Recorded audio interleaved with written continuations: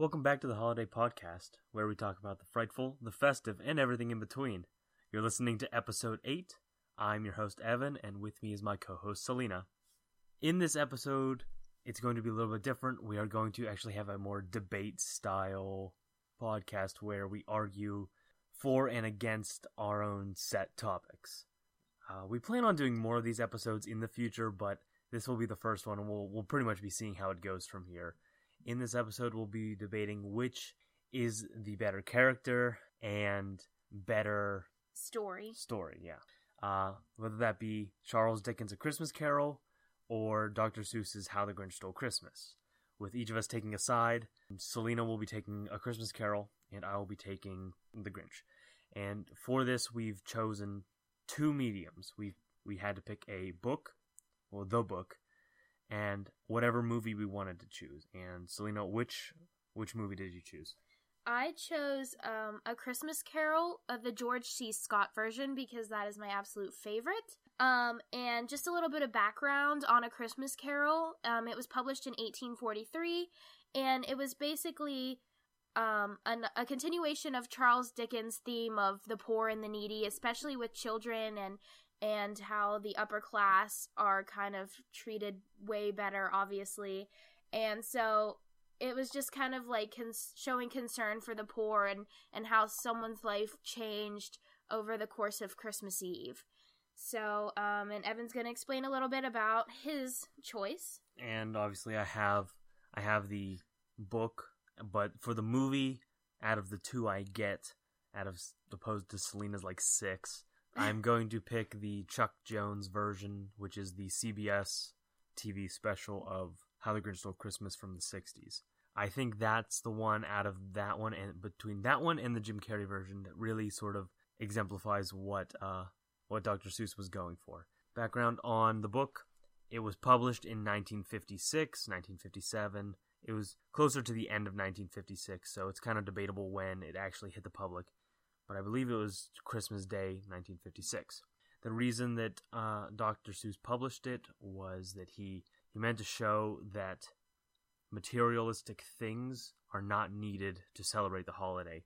You need just people and love. Some people will also say that it was a reflection of himself and what he didn't like about himself around the holidays. Breaking down these stories, pretty much they are the bare bones equivalent of each other. You have a greedy person who, through trial and error, sort of understands the error of their ways, and by the end becomes a super nice person or creature in the case of the Grinch. When you simplify it like that, that's sort of the way to kind of understand these stories. We're assuming that you've kind of seen How the Grinch Stole Christmas and also A Christmas Carol to kind of understand what we're talking about. But that was kind of like the rundown of the events. Now that we know what we're talking about, we are both going to introduce 1 point for our cause and also 1 point against it. And we'll do that twice. So we'll have a total of 2 points for and against each. Starting with Selena. Okay, so as opposed to the Grinch, which I do love that, but I guess because I have to argue for my side, I will say that I think A Christmas Carol has definitely more character development. You kind of just get the idea that the Grinch is watching everybody from up on the mountain from his little cave area, and you don't really know anything about him. How did he get that way, etc. But I feel like the background on Scrooge, Ebenezer Scrooge, is so great. You see everything from his childhood, from his love interests, to building his business, and I just think that you get a better idea of kind of how he became the miser that we all know that he is. And I just think that the Grinch he just gets salty about Christmas, and then he gets happy all of a sudden when he realizes that his sled full of the decorations and the Christmas goodies from Whoville is falling down the hill, and then he's like, you know what? I think that my heart has changed because Christmas doesn't come from a store. And yeah, that has a great lesson to it, and it was probably appropriate for the time around, the 50s. But I just think the lesson of kind of caring for everyone and carrying that Christmas spirit throughout the entire year of having goodwill toward people and treating everybody like a human being regardless of class.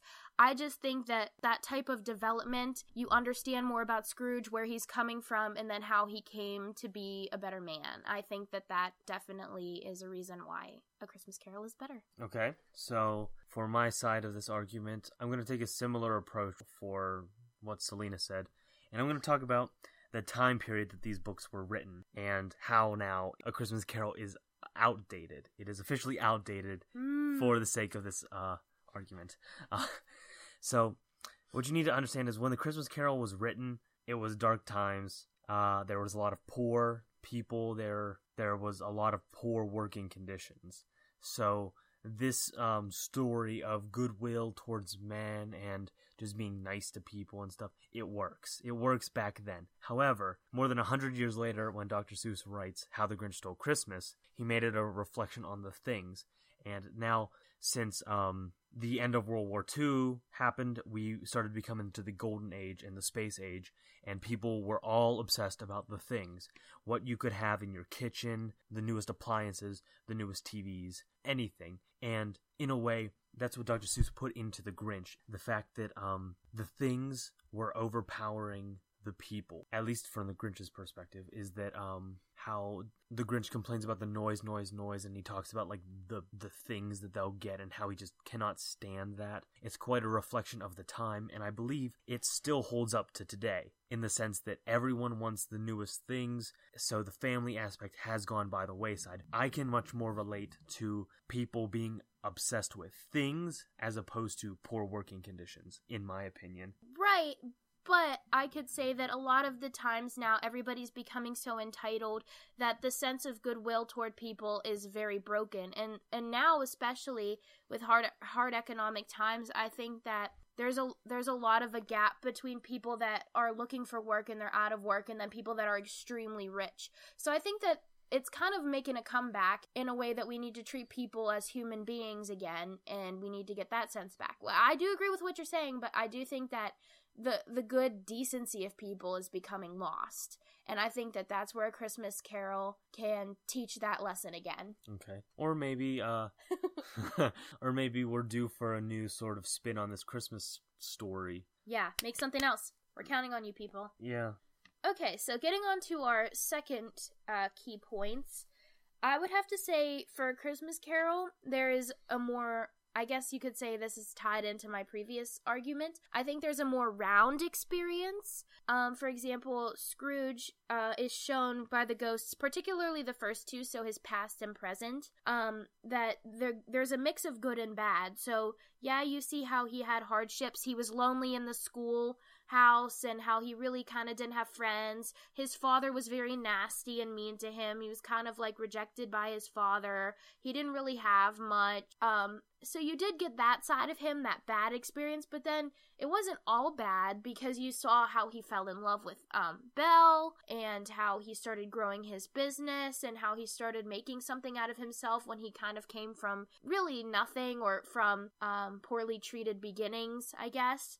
So you have that experience of like, okay, he had a good life, but he also had it bad. So you kind of, it's like our lives in a sense that it's very relatable because you're like, yeah, my life wasn't completely terrible, but it was also like you had some high points and you have your low points, and the way that a person is and how they appear to you are a combination of those things. And I think that shows how Scrooge is such a rounded character, and it's a more realistic story, I think. I mean, besides the fact that it's like a live action movie if you watch it as opposed to a cartoon.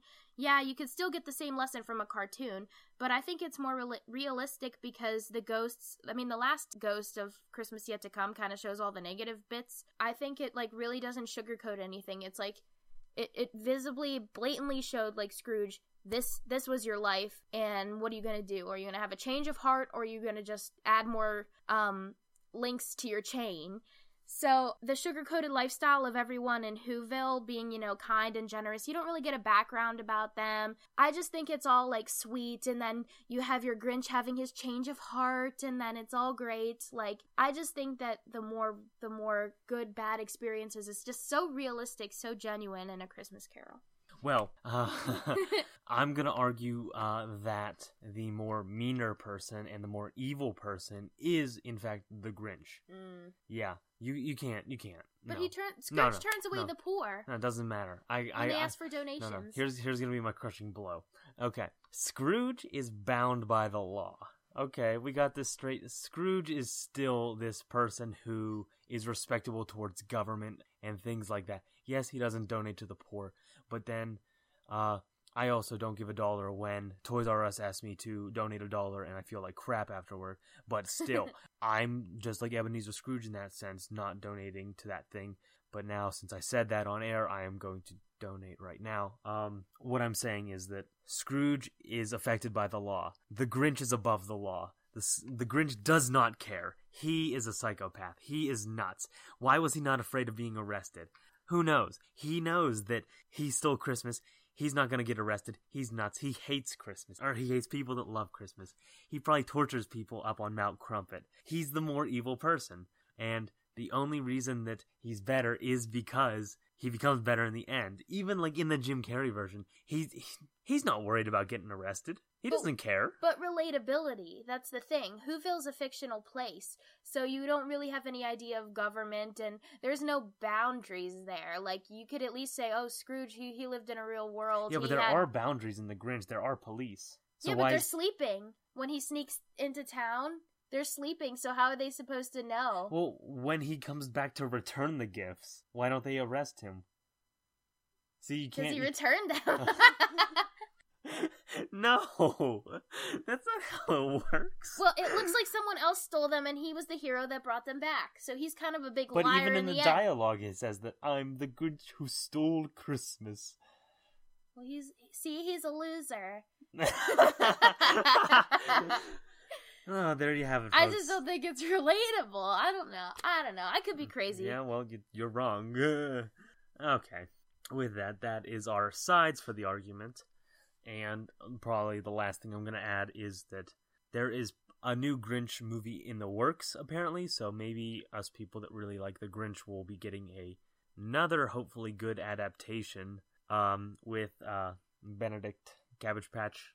Benedict Hubert Snitch Cotton Ball. Okay, Benedict, you know, Beneficial whatever his Egg. name is. You know who we're talking about. Benedict Cumberbatch is playing the Grinch in a new animated movie from, I think it's Illumination. That should actually be pretty good. I'm actually excited about that. I hope it just sticks to the source material. But something we can all agree on. Yes, this. Is what, Selena? What can we agree on? Well, what we can agree on is that both A Christmas Carol and The Grinch, How the Grinch Stole Christmas, both feature Jim Carrey. The Disney version for A Christmas Carol, and then the Grinch movie on its own. And I could say that both of those movies weren't very good. They don't hold up. They don't hold up. Honestly, the seriousness of A Christmas Carol, I love. The reason that I like the cheesy 80s version of it was 80s, right? Yes. When the movie was made. What I love about it is how dark it is, and that feel of that old English traditional Christmas. And then when you just add Jim Carrey's in there, it just... Sorry, everyone, I just blasted your eardrums. But you all could be like, oh, I love him. And yeah, I do agree. He's probably a great person, and he's funny in his own right. But I think when you're trying to, like, make something like that, I just think he goofs it up too much to the point where it's not even good. I don't know. What do you think? I think Jim Carrey's Grinch is better than Mike Myers' Cat in the Hat. Oh, very true. I mean, at least Jim Carrey could work with the costume and kind of make it his own cartoony being, but right. Still, he's a little bit over the top. He's a little over the top for my taste. I think, and also the movie's too long. I think just the nice 30-minute short works for me. I agree. But yeah, so if you didn't get a chance to watch the specific version that I've been talking about, it's usually on TV like 100,000 times during the season, or you could just, buy it, because I own it and I love it. Or if you haven't really seen the cartoon Grinch in a while, because usually they play the live-action one a lot more. Yeah. Definitely watch it and let us know what you guys think about the stories. We want to hear from you. Check us out on Twitter. We're going to have a poll up. Who do you think is the badder Christmas baddie? The Grinch or Ebenezer Scrooge? Vote on our Twitter page at holiday_podcast. And we thank you for listening. In the next episode, we will be releasing our first real, complete Halloween-focused episode where we look at the ghoulish film director that is Tim Burton. Next 2 episodes will be completely about Tim Burton's movies, with the next episode being about A Nightmare Before Christmas. Now wait, I know what you're saying. Tim Burton didn't direct A Nightmare Before Christmas. Yeah, we know, but it was his story. But it was his story, and we're going to talk about that in the next episode, so be sure to tune in. We'll see you next time. Thanks a lot. Bye. Bye.